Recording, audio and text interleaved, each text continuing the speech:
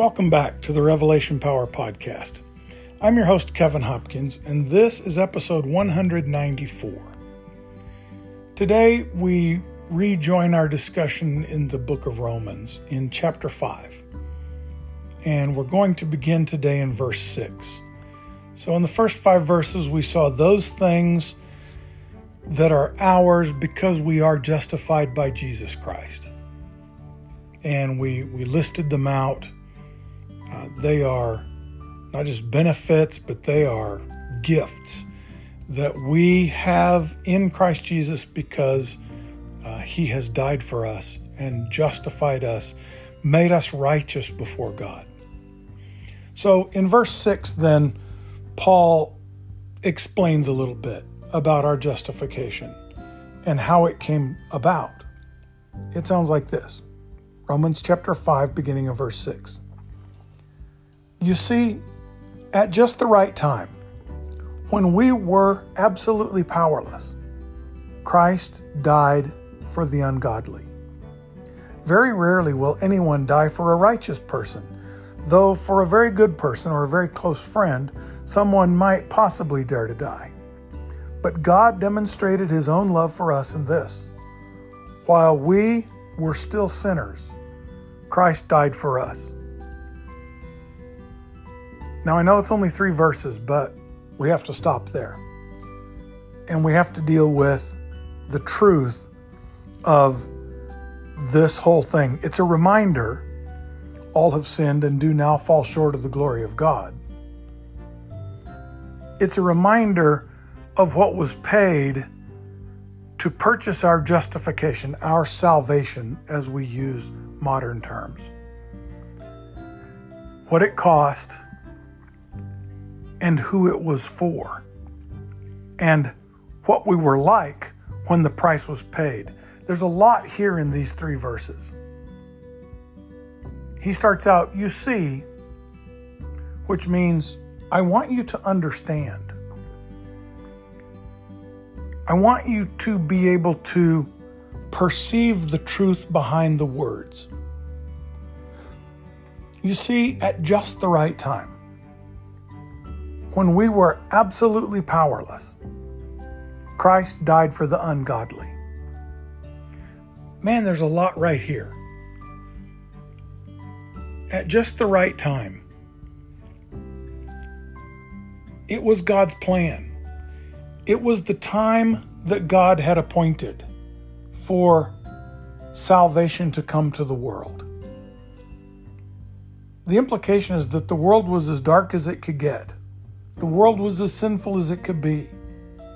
Israel was wayward. The temple was a transactional place, not a place of the presence anymore. Men's hearts were about as wicked as they could get. The world was sinful and ungodly. And nowhere, in no nation, in no people, was the presence of God really at work. Was the person of God really at work? So that constitutes just the right time. But deeper than that, at just the right time, when we were absolutely powerless, that's what defines the exact right time. There was no power within men to bring about salvation. What he's saying is all those animal sacrifices, that wasn't going to do it.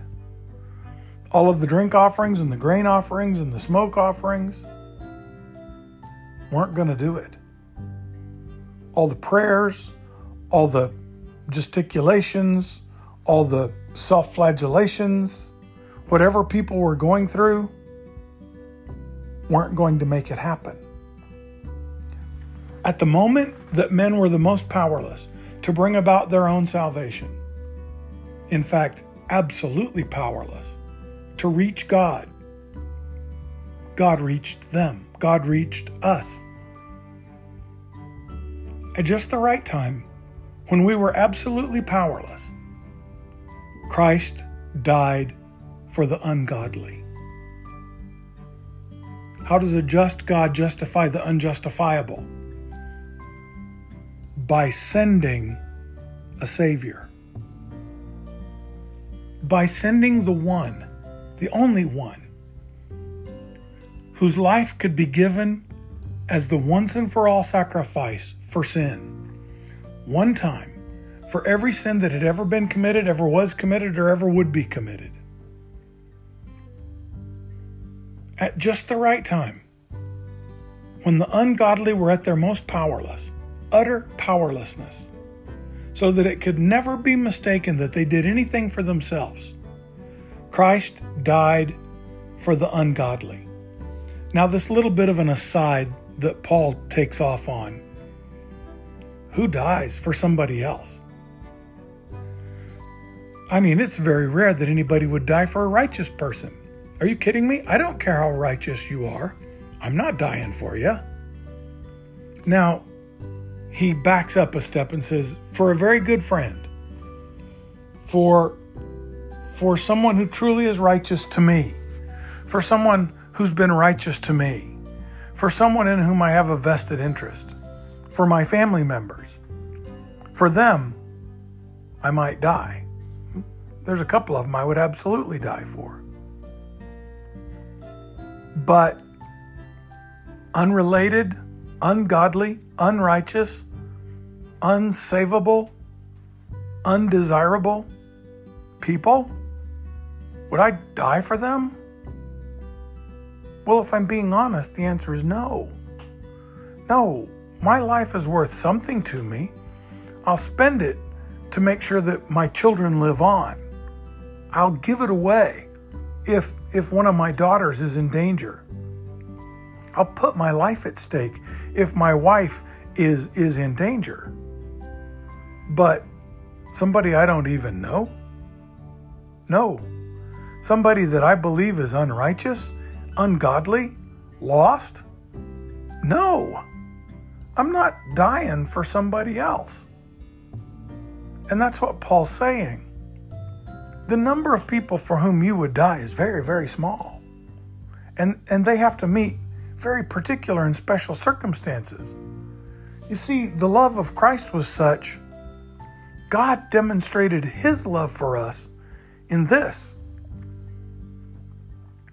While we were still, and the word sinners here is inadequate, while we were still undesirable, while we were still enemies of God, while we were still the trash of the world in God's eyes, while we were still as undesirable as we could possibly ever get,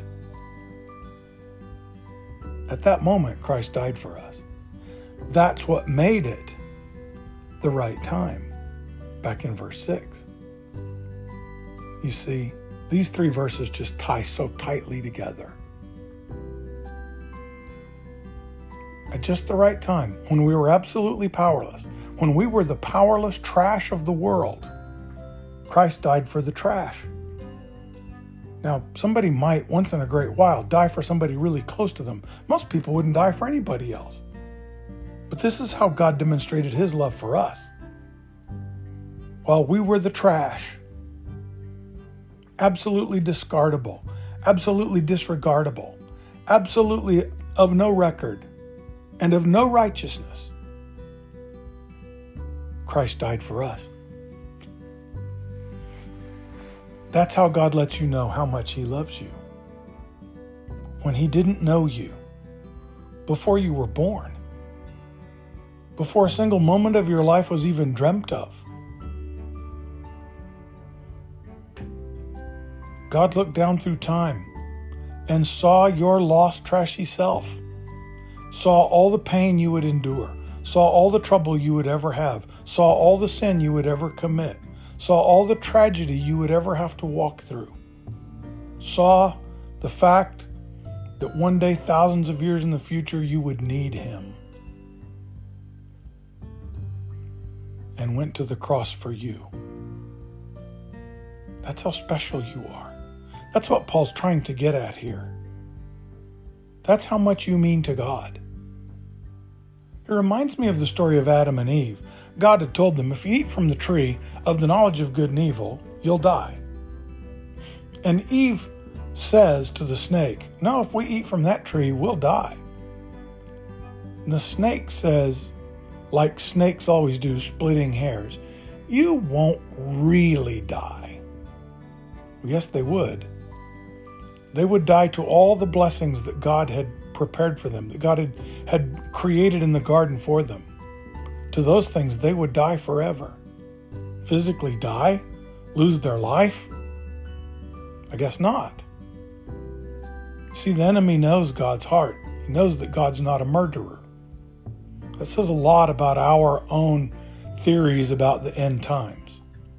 God didn't kill Adam and Eve. In fact, in the midst of their failure, God took the life of another part of His precious creation, His sinless creation, that had never done anything wrong. He took the lives of a couple of animals and took them out of their skins and clothed Adam and Eve with those skins. God killed part of His sinless creation in order to provide for the man and the woman in their trashiness. God's love isn't a New Testament thing. It's been there from the very first couple. It's been there from the very first pages of the Bible. God's love is His nature because God is love. It's not a new thing. It's not that the God of the Old Testament was all judgmental and angry, and the God of the New Testament is all love and flowers. God has always been love. And He's always been preferential. God is just, but God is not fair. If God was fair, Adam and Eve would have been snuffed out right then. And you and I would never have been born if God was fair. He's not fair, He's just. But throughout the Old Testament, as we've already talked about in the first 4 chapters of the book of Romans, He put His justice off. He instituted a sacrificial system so that His justice could be delayed, so that people wouldn't have to bear the brunt of God's wrath. It could be delayed until a later date. And the more He put it off, the more He understood something bigger than a human being was going to have to pay that price. That God Himself would have to pay that price. This is how much He loved you and I. That while we were trash, while we were unrecognizable, couldn't have anything to our credit, couldn't have gotten salvation by any merit whatsoever, while we were in debt past what we could pay. When that debt of wrath had piled up to the point that it was never going to be paid by any human force or group, Christ died for us. To be that sacrifice, to be that justification, to make us just who weren't even close to just, to become sin for us that we might become the righteousness of God. That's what He did. Can you go out into this day with some kind of understanding that that's how much God loves you?